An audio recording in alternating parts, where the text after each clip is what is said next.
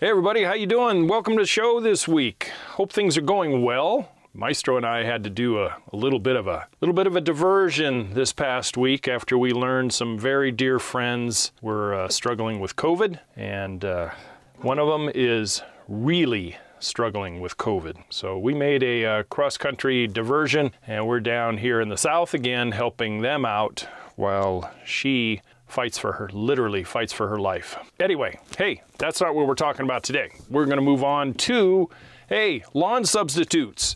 You know, in this day and age, it is coming in waves of not only popularity, but also, in some cases, actual lawful mandates. Parts of the western U.S., the Southwest, and other places, around the globe are struggling with droughts and even mega droughts. With this hardship, governing municipalities, yet again, are clamping down on water usage, especially, most importantly, the landscape usage. With that being said, this week we are covering some alternatives to natural thirsty turf lawn. Plant material and other material that require far less water, a little effort and investment up front like most landscaping projects, but a lot less in the long run. Excited to share this with you this week. Glad you're here. Let's roll that brief intro. Hey, I'm Matt and you can call me Coach. This podcast is all about DIY landscape education. Concepts and ideas so you guys can tackle projects yourself. Be a heck of a lot more self-reliant and save yourself a boatload of money in the process.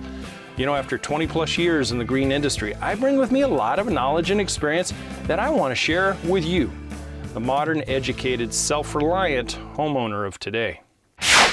Once again, welcome. Hope things are just chugging along very well for you. I'm going to say this right at the top of the show. I'm going to say this right up front. In my experience, and where I hailed from in Northern California, many times, the biggest violators of landscape water usage, watering in off hours, off days, huge inefficiencies in watering styles, are those municipalities laying down the rules and then breaking them. They were either very unaware or inattentive to their own poor habits, their own infrastructure in accordance to water restriction rules. To that I say shame on you, to those hypocritical lawmakers that want to govern us, and yet they're the biggest violators. Watering in the middle of the day, watering on off days, watering in such a fashion that they're watering pavement instead of landscape. I've seen it all. The town that I lived in and had their own water police, whose only job was to find, then warn, then, for repeat offenders, cite violators for illegal water usage. I often wondered how that worked when they caught themselves. When they caught themselves with broken sprinklers that were flooding roadways, watering at, 2 in the afternoon on an off day, having faulty timers that activated these places 4 and 5 times a day on watering days that restricted it, period. Yeah, I know. Anyway, Big Brother isn't always the best example, huh? Those of us in this area, we really became, especially me as a professional, became very accustomed to working with and not against the law of the times when these droughts have come and gone. Many of my landscape jobs, thank God, back in the recession days, the last big recession, was removing lots of high-maintenance landscape turf and reinstalling lawn substitutes, or more appropriately, a whole lawnless landscapes in general. If it was not for that western U.S. drought that was simultaneously going with the recession, I probably would have gone out of business. Yeah, most likely probably would have gone out of business, period. Because that's what really kept me afloat, was landscape conversions. So let's look at some alternatives to natural turf lawn. I am a fan of lawns, I really am, but to an extent, and based on locale. Having traveled extensively now throughout the Midwest and eastern areas of my United States, I have had to collect my jaw off of the ground on many occasions when I see absolutely huge multi-acre lawns in larger landscapes and rural properties that are being maintained on a weekly or bi-monthly basis. Oh my God. We were visiting some folks recently when we were down here helping out our friends, and they're on 3 acres. And of that, I would say 2 acres are turf, and they were out there the other day for 4 hours, 4+ hours, 2 people.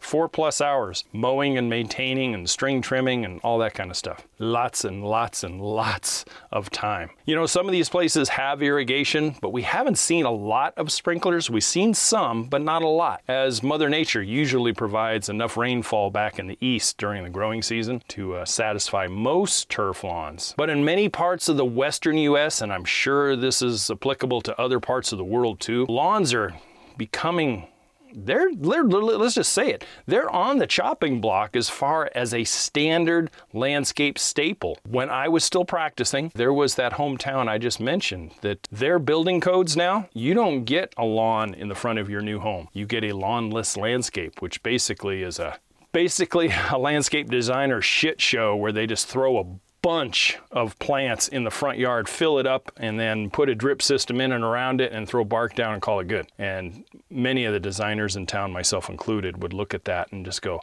oh my God, can you imagine what that's going to look like in 5 years? Yeah, it did. It was horrible. Anyway, rapidly becoming an absent element in many new building and housing that's being built, especially out west, by building code and city mandate.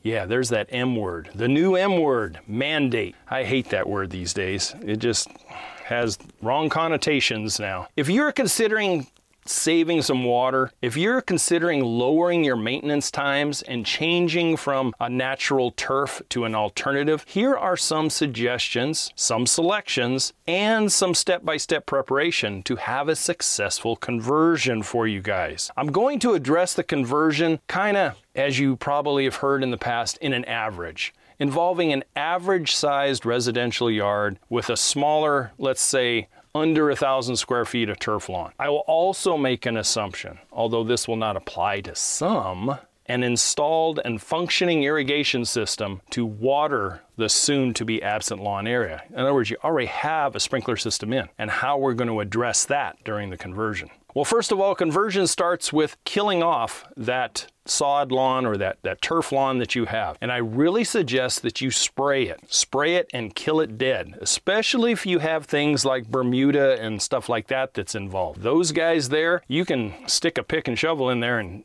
chop it all out. You can get a sod cutter and cut it all out. But if you have a rhizomic type of lawn that you're removing, that stuff's going to pop back, and it's going to pop back in a big way and not that far down the road. So I really suggest that you spray it and kill it. And the way I used to do it as a professional, I would always go in and I would do an initial spray, then I would do a follow-up spray less than 72 hours afterwards, depending on the time of year. If it was the cooler time of year, it would get 3 sprayings. If it was the warmer time of the year, 2 sprayings. So just a matter of the herbicide.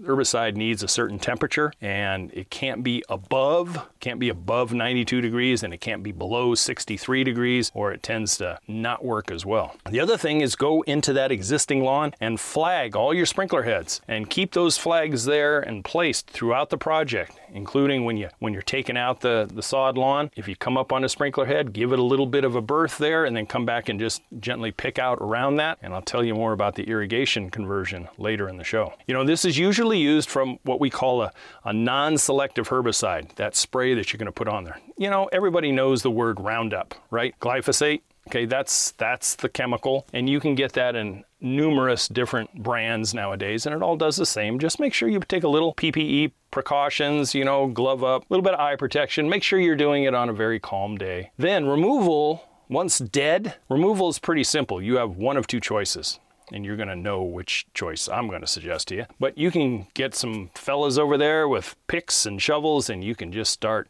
going at it. Or you can spend a couple of dollars, go down and get the sod cutter. Strong suggestion, go the power route, smarter, not harder, and cut it all out, roll it up, and then haul it off. You're going to have to haul it off no matter how you do it. Then get it down to a nice, blank, clean, raked off canvas. You will literally have nothing left there except flags and maybe some exposed sprinkler heads. If you're in a place that's under drought conditions right now, this would be a good time to cap off all of your existing sprinkler heads, especially if your lawn is big enough where you have more than one zone. If you have more than one zone, then your flag should reflect color-wise which zone is which. So you flag one zone in a blue flag, flag the other zone in an orange flag. Then cap them all off except one in each zone, and then convert it using a little NDS box where you can put a pressure regulator on it. You can convert it from the standard stub up. You can elbow it out, and then you can put on your PVC adapters and then run your lines from there. You know, either a supply line with spaghetti tubing to each plant, or you can use another product called Netafim, which we'll talk about. Once the turf is out and hauled away, you should have that clean slate. You're ready to go now. A couple of things to remember in your planting scheme. Number one, and I've mentioned it before, is spacing.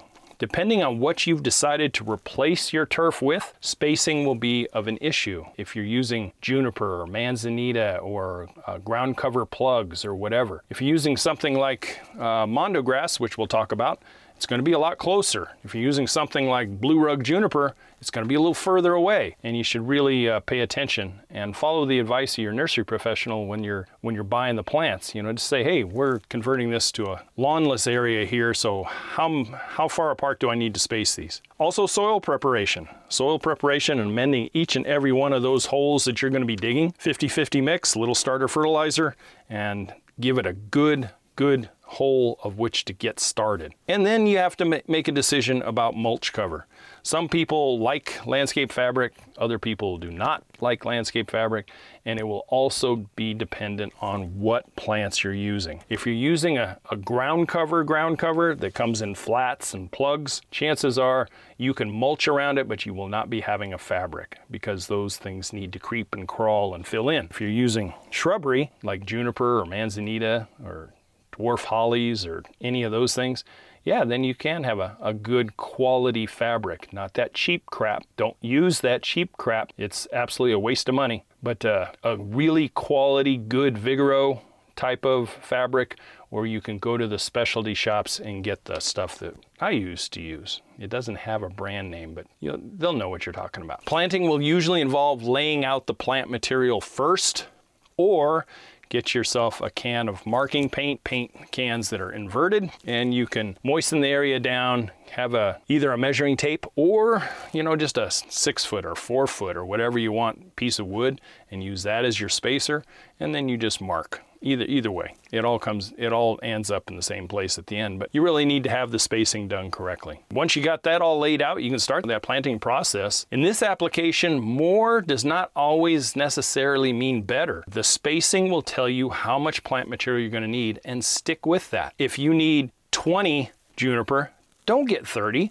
If you need 5 flats of mondo grass, don't get 10. Unless you're selling the house and you're going to be putting it on the market and you want it as full and new and nice as possible, I think it's just all a waste of money. It really is. The low spreaders, the low spreaders that are going to be used in this, you want them spaced out so they can be themselves and not jam together in 18 months and then they start to attain unnatural heights because they don't have anywhere to go but up. They've run into their neighbor so soon that as soon as they do that, it forces them to grow taller. And this is a lawn. It's not 4-foot shrubbery. So you want everything to be 8 or 12 inches or less at the highest of high. I would prefer you have 6 inches or less, but whatever. This applies to almost all lawn substitutes. Now, landscape fabric can be placed. We talked about that. You can put it down first and work on top of it by cutting X slits in it and then digging the holes right there and putting the dirt in a bucket or in the wheelbarrow temporarily. Prepare your hole,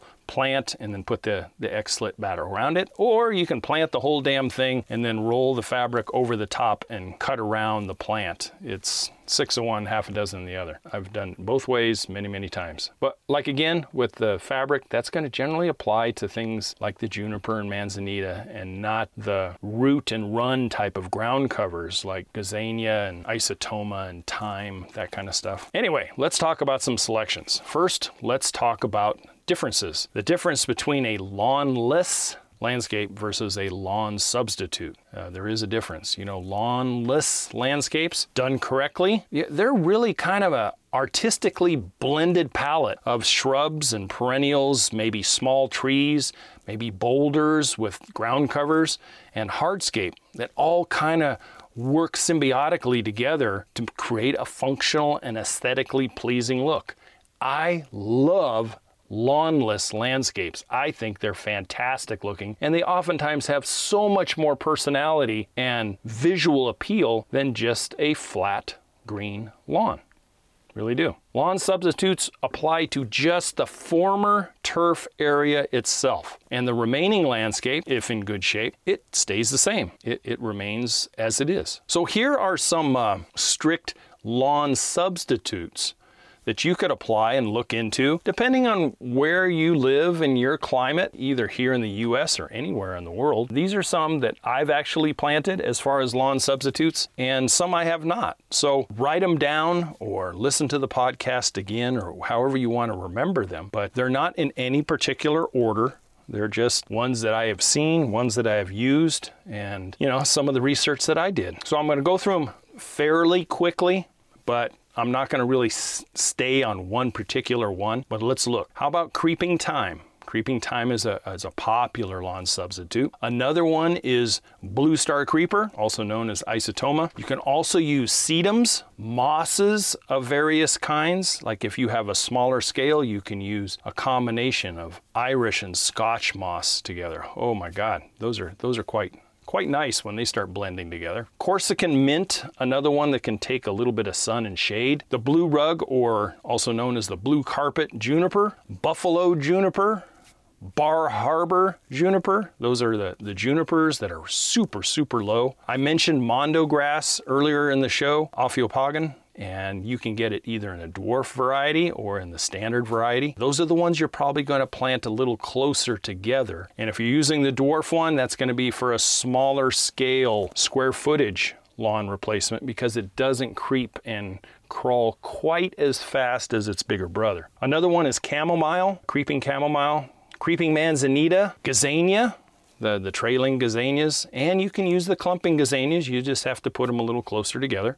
A big one that's going on right now, and yet I don't speak from experience on this one, but many people rave about clover. And clover is a kind of a drought-tolerant lawn substitute. It does put out its little flower. There's a red one and a white one. Big bee attractor, really is. We've all heard of clover honey. Ornamental strawberry is a creep and run and root type of ground cover that really looks kind of neat when it's all filled in. And another one that was very, very popular when I was in the nursery industry years ago, and that was spring cinquefoil, and that's potentilla. Another one you'll see if you like gray with white blooms, is a cerastium, also known as snow and summer. And one that is good for full sun, very drought tolerant, takes a little bit to get going, but once it fills in, it's really a unique and colorful ground cover, and that's Dymondia, D-Y-M-O-N-D-I-A, Dymondia. And then the old standby, which it's kind of at the bottom of my list, even though it does work. It works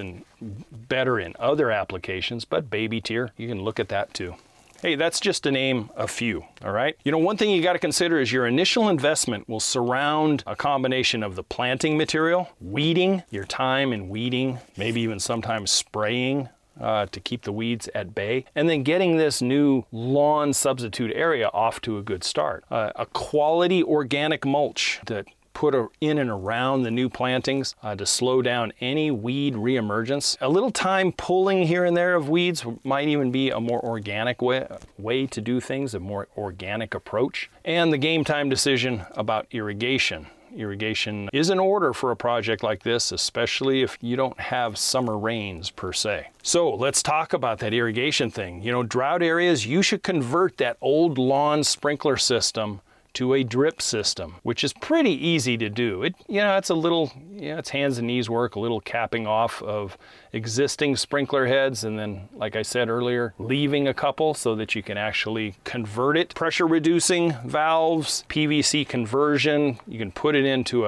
one of the NDS drain boxes, works really well. You can also use something like Netafim tubing, which you can take and just weave throughout the whole project, and it will drip irrigate through slit emitters right in the tubing, and that will eliminate for the spaghetti 1/4-inch drip tubing in the emitters as well. Okay, then finally you can look at hardscape alternatives and additives. Things like gravel over fabric with a few few ground cover type of shrubbery in there, the manzanita or a juniper, and then boom, there you go. Now you have virtually no maintenance. And then you can, if you really want to gooch it up, you can put in some big boulders in a couple of arrangements, give it a little bit of structural vertical oomph, and there, yeah. Now you've gone from watering 3 and 4 times a week, maybe twice a day if you're in a real hot area, and now your water savings is going to be amazing. Other hardscape suggestions, how about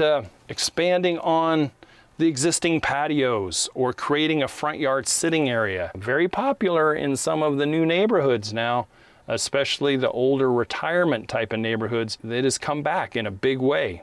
Patios out front where people can wave at their neighbors out walking or doing their golf carty thing. And then spruce up that area, maybe with some container plants and that kind of stuff. Make sure you have a way to get some water to them. And then another thing is, if you're doing a backyard, maybe create yourself a deck with a hot tub and that type of thing, where you don't have that lawn to mow anymore. Create additional outdoor living space. Done this way, these projects can save, literally, depending on what your initial landscape layout is, you can save up to 90% of your exterior water costs by eliminating that turf lawn. And that's on people who are on municipal water bills. On drip irrigation, systems kind of save about 75 to 80%. And if you're in places where you don't need municipal water except once in a while because Mother Nature does it, well, that speaks for itself. But that's not very applicable out in some of the arid west areas. With water being such a valuable and yet elusive commodity nowadays, my gosh, I can remember before we moved out of California, we had such a long-term 5-year drought. And then in 1 year, 16 and 17, the winters turned around and boom, all reservoirs were full. There were flooding, there was this. The governor at the time declared the drought over. Yay, everybody. And they went right back to lawn. And here they are, less than 4 years later. Now you can't water that new lawn again. So, something to think about. Some folks will never relinquish the beauty of a well-manicured natural turf lawn. It is a natural cooling effect that a lawn can do for you. It's great at cleaning the air around you, but let's admit it, they are water hogs. They need to have at least an inch a week of water. Hey, what do you think? Maybe a lawn substitute might be for you in the future, especially if you want to reduce your long-term landscape maintenance costs and time. So, something to consider. Hey, if you have any more questions about this particular podcast and this topic, feel free to email. It's always in the bottom of the show. And check it out over on YouTube this week, because I'll be covering the same topic, but with obviously a lot more visual effect. Don't forget to check out the website, guys. I'd really appreciate some of your support by taking a look at that very inexpensive ebook and the drastically reduced cost of the digital course. Teach you everything you need to know on how to landscape it yourself. Hey, I'm Matt. You can call me Coach. I really appreciate your time. If you're still with me, don't forget to download this each and every week. Take care, and as always, to your landscape success. Bye for now.